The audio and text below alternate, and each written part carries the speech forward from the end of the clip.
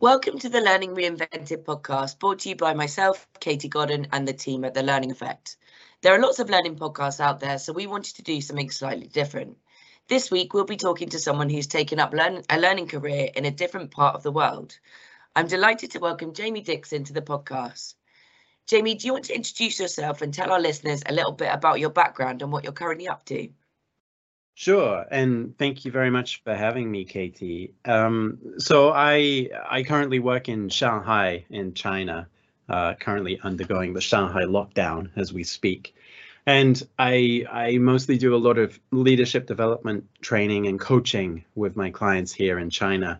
My main focus at the moment is on mostly helping Chinese people in international companies influence their stakeholders. And it's been a particularly big challenge over the last 2 years with the political fallout from the pandemic. It's been affecting people on the ground in these multinational companies that I work with. There's less trust than they had before. People don't understand the China market as well as before because people can't come into China. So I work with a lot of leaders to help them figure out how to influence their stakeholders, especially their stakeholders overseas. Oh, that's great. So how did you end up in China? Yeah, so I graduated from university in a degree that I had zero interest in. It was environmental science. And I remember very clearly, I graduated and I was working in a coffee shop. And I thought, well, this hasn't gone very well. 3 years at university and I'm working in a coffee shop.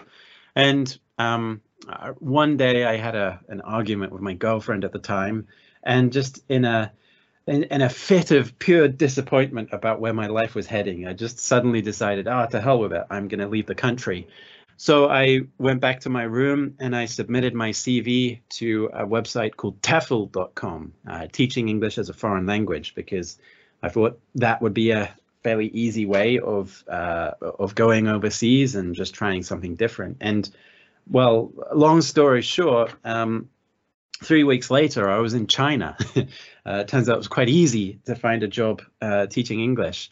And that was kind of my entry into the world of learning and development, because I taught English for 2 years. And on the side, I learnt Mandarin in my spare time. And then after I've been doing it for so long, I wanted to try and get into corporate. And I tried to apply for a job as a headhunter, trying to leverage my Mandarin skills to work for a recruitment company in Shanghai. And I didn't get any jobs working as a headhunter. However, one of the companies I applied to, they had a job on file that suited me perfectly. It was with Amway China, and they have a massive training institute in China. Because of the nature of their business, the government actually kicked them out of the country in 1998. But then later on said, if you want to do business here, you have to train all of the salespeople that you are recruiting. For those of you who don't know Amway, it's a bit like Avon. And so Amway was like, okay, we will do everything you want. And they had a massive training budget. It was like $10 million a year at the time. And so they had a huge pool of training resources, and the Southeast Asia affiliates had nothing. And they were looking to China and asking if China could share some of their resources. So China needed someone who spoke Mandarin, but also spoke English and had a bit of experience in the classroom to help act as that cultural bridge. And so that was my entry into the world of corporate learning and development and leadership development. I didn't know it existed before then, but as I was observing all of these trainings and following trainers around Southeast Asia, I thought, wow, this is really cool. I'm really interested in psychology.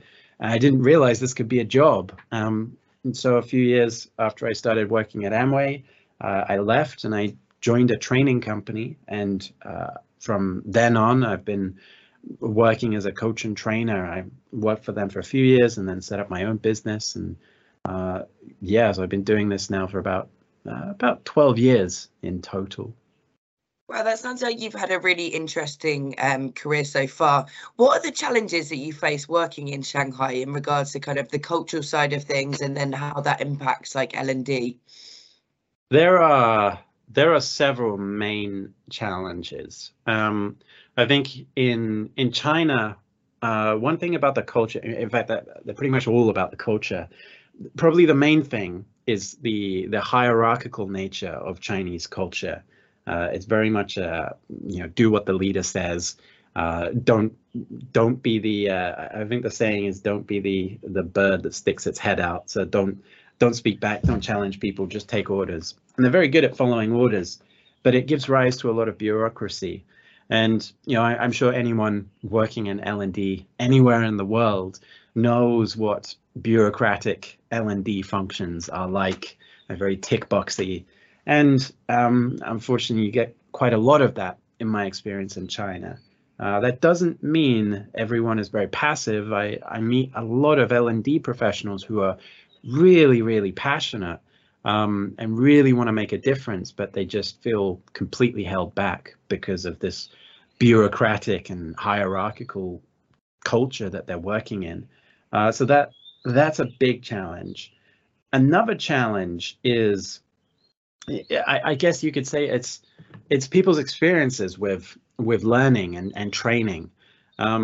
At school, a lot of people know what the Chinese education system is like. It's rote learning. It's sitting in a class at a table, listening to the teacher. The teacher is always right.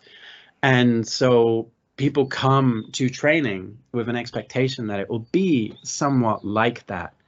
And even the word they use to describe training, whenever we're talking about training, we say the phrase 讲课, which literally translates as to speak a class. So there tends to be a big expectation for content, and that's their understanding of training. Again, you do get more sophisticated L&D who recognize that it's about facilitation, and that's how real learning, that's how you get the most out of training. But there's still a lot of expectation that it's going to be content driven.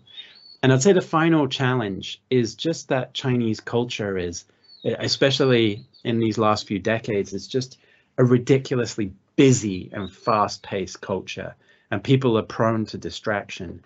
And to get people to commit to a set period of time to just focus on one thing is almost impossible. It doesn't matter what workshop you're doing, what coaching you're doing, or whatever. People are likely to get distracted by all sorts of things that come up at just a moment's notice. And so it can be very, very difficult to manage those distractions. So there's quite a lot of challenges, but just to re-emphasize something I said earlier, there are a lot of passionate L&D people over here. I know quite a lot. They're just really held back by the conditions that they're working under.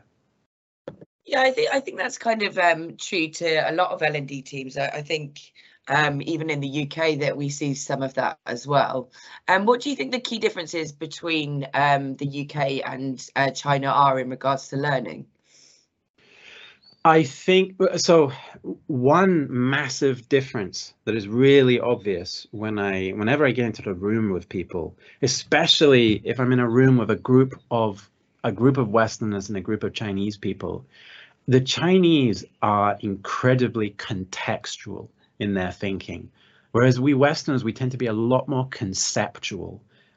We love to play mental gymnastics with concepts and talk at quite a high level and think in quite academic terms, actually. And as an example, I know you're trying to stand out as an L&D podcast, and I appreciate that because I've heard other L&D podcasts that always talk at a very high level about L&D needs to do this, and in China that kind of high level discussion just doesn't go down very well because it's not contextualized.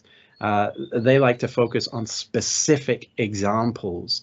You talk about L&D, L&D need to do this, but they would prefer to focus on a specific L&D team and the specific challenge they're focusing on. And so in the room, when I'm with a group of people, you hear a lot of Westerners talking quite high level things, and the Chinese are talking about real things, real examples, and how this can be applied to that specific example. They're incredibly contextual in their thinking. And this contextual versus conceptual thinking, there's pros and cons of each of those. In the West, I think, and I'm generalizing big time, but in the West, I think our conceptual thinking makes us more analytical, more creative, but not necessarily so practical. And the Chinese are maybe not as analytical or as creative, but they are incredibly practical people. And they're mostly concerned with just, here's a problem, how do I solve it? I don't care about the concept or the theory or all the academic research that's been put into it. How do I solve this bloody problem? That tends to be their thinking. I'd say that's probably the biggest difference that strikes me. So do you think that impacts how training's actually delivered out in China? So I know you mentioned that there are a lot of face-to-face and workshops, and that's perhaps the preference. But what is their thoughts on kind of online training and that sort of content and how that's delivered? Is that more common or less common? To be honest, it's been a massive frustration of mine trying to persuade clients to do things online. There are clients who do things online over here, and they tend to be high-tech companies who already have an established culture for doing things online. Or maybe it's a particular project where there's no other choice. You have to do it online because there's people all around the Asia Pacific region who can't travel. But if it's a China team, they want to do it face to face. And online, they're very. I just come up against so much resistance with doing things online, and I think there are several reasons. One, I think maybe Chinese people just have a preference for that close contact. We talk about 关系 a lot, the concept of relationships, and maybe Chinese people just prefer that intimacy and close contact, which is fair enough. I think learning is a very human thing, and why not do it through close contact? Another issue is just the busyness. A really interesting concept is that it's harder to schedule people for 60 minutes than it is for a day. Getting them into a classroom for a whole day is really easy. Getting them all to sign on to a virtual workshop for an hour at the same time is so challenging. Maybe they just don't treat an hour with as much respect as they would treat a day, and leave things more open, and so distractions come up. So that is a really big challenge. And I think maybe this isn't so related to online, offline, but I think Chinese people in general, if they're going to be engaged in the training, they have a problem and they want to find a solution, and they're there to find that solution, and that's why they're joining this training. They're not here to learn this methodology, or they don't care if someone told them to go, which I think is just a universal thing. But they have a problem. They want to solve the problem. How do I solve the problem? Okay, I found how I solve the problem. Good, I'm done. that tends to be the mindset. Yeah. I quite like that approach. Yeah. I think that's that we talk about a lot, that learning has to have a purpose. Yes. And without that purpose, obviously, what is the point? So I do kind of like their way of thinking on that one. So I understand you've written a couple of books. Can you tell us a little bit more about that? So I wrote my first book. I published it in 2019. It's called Shaping Paths: How to Design and Deliver Practical Training. And I was really inspired to write this book because of my experiences with Chinese people, training Chinese people, and their expectations for the training to be practical. And I had worked with a lot of European and American training companies by that point. And, they'd give me their training materials and ask me to deliver those in China. And I'd get into the room and I'd start delivering it, and I'd get a little way and go, oh, to hell with it. Throw away the materials and, okay, let's focus on your problems and how do we solve these problems? Because the methodologies that people were using to design that training in Europe and the US, it just didn't resonate with people here in China. And I really wanted to understand, how can I actually make training practical? It's a really strong word that comes up a lot in China, and in various translations as well, but it always comes back to practical. So how do I make training practical? And I read a lot of books on training at the time, and I remember in a lot of these books, I was learning how to make training engaging, and how to tell stories and how to run activities and how to keep the energy high. I thought, this is great, but don't we do training to change behavior? Why am I not reading about anything to do with behavior change? And so I had to go to different fields actually to understand how we do behavior change.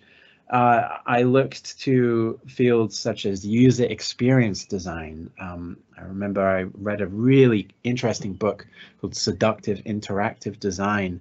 And there were a lot of lessons from that about behavior change. I also, one of my favorite books is The Design of Everyday Things by Donald Norman, which is about the design of like mugs and teapots and chairs and doors, but the psychology that goes into it translates into training as well. And I also came across BJ Fogg's behavior model, which had a massive inspiration on my thinking. And so from going to all of these different places, I came up with my own methodology. And to put it quite simply, the idea is that people forget things. It doesn't matter how engaging the training is, how many stories we tell or how many activities we give them, they're still quite likely to forget what they learn in training.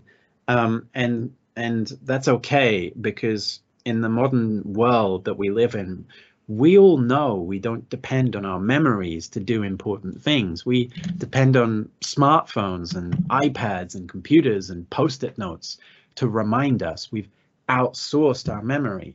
So rather than depending on our learners remembering things, give them things to take away and use, like tools. And examples of tools are checklists, templates, processes, forms, and so on.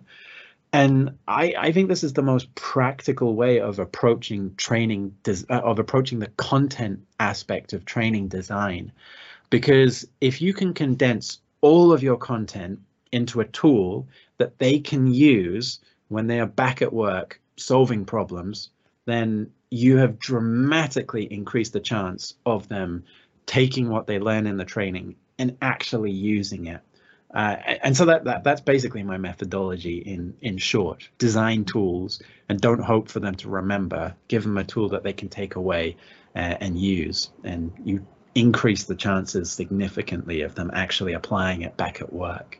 That sounds really interesting, and I think that helps people actually apply their training a lot easier than perhaps kind of having high-level training and talking. You kind of mentioned it before as well, talking about kind of concepts and stuff and things that aren't necessarily going to be used straight away by them, and it is easy to forget that. I think we've all sat through training and it might be relevant in the future to us, but if you're not going to use it there and then, it is so easy to forget that. Have you got any books coming up at all? Yes, and thank you for asking. I'm about to publish a book called The Story Habit, which is about storytelling and how to tell stories, but much more importantly, it's about how to shape the stories that people believe in. And this is a big thing for the work I do right now with the leaders I work with, helping them influence their stakeholders. because the challenge they're facing is the stories their stakeholders believe in about China, and believing that, there's all this intellectual property theft going on, and the government is corrupt and oppressing human rights and so on. And some of it is somewhat true, and some of it is old and out of date, and some of it is just not true whatsoever. Nonetheless, those are the stories they believe in. And so when the Chinese people that I work with over here go to influence their stakeholders overseas, they meet a lot of pushback because of the stories people believe in. And so I've designed a methodology that actually it works in exactly the same way for telling stories and for shaping stories. And it's actually a tool, like I just described, a tool that I'm using in a lot of workshops at the moment. And the framework, to describe it quite quickly, it's called Relate, Challenge, Resolve, just 3 words. And the idea is that in stories, a story always starts with a character in a situation the audience can relate to. And then the character meets a challenge, and they have to overcome the challenge, and eventually they find a way of overcoming it. And that's the resolution, the resolve part. And there's a lesson in the story for the audience to take away. And when it comes to influencing people and shaping the stories people believe in, it works in exactly the same way. You have to start by relating to the stories they believe in. If you start by challenging the stories they believe in, they will reject you. But if you start with relating, and then once you've related enough, then go into challenging, they're more likely to embrace what you say and change their minds. And once they've changed their minds, that's still not enough to get them to take action. And so resolving is that final the final piece where we actually get them to take action. And more specifically, resolving is about getting them to take that first step towards the change that you want them to do. Because I am a big believer that continuing something is easy, but starting it is hard. And if you can make the start really easy for people, then they'll continue to do it. So yeah, this is the story habit. It's called The Story Habit: How Leaders Shape Stories That Drive Action. I'll be publishing it in July this year. That's awesome. Sounds really interesting. So what are your other plans for the future other than releasing your new book? So yeah, going through a massive transition at the moment, because I've been in China for 15 years and it's time to move back to the UK now. So moving back to the UK is my plans for the rest of this year, rest of 2022 and early 2023. So yeah, that's going to be taking up a lot of my time and attention over the coming months. And the Story Habit is also part of that plan to enter the UK and build a bit of awareness about what I do and a bit of credibility for a market where not many people know about me, and looking to meet more people back in the UK after being away for so many years. So if anyone's interested in what I do or connecting, then feel free to reach out. I'd love to connect. That's awesome, Jamie. We look forward to seeing you in the UK when you eventually arrive back. So thank you very much for joining me today. If people want to connect to you or find out more about you, how do they get in touch? Thank you. So 2 ways. You can find me on LinkedIn. Just look for Jamie Dixon, Dixon, and you'll see my face on an orange background.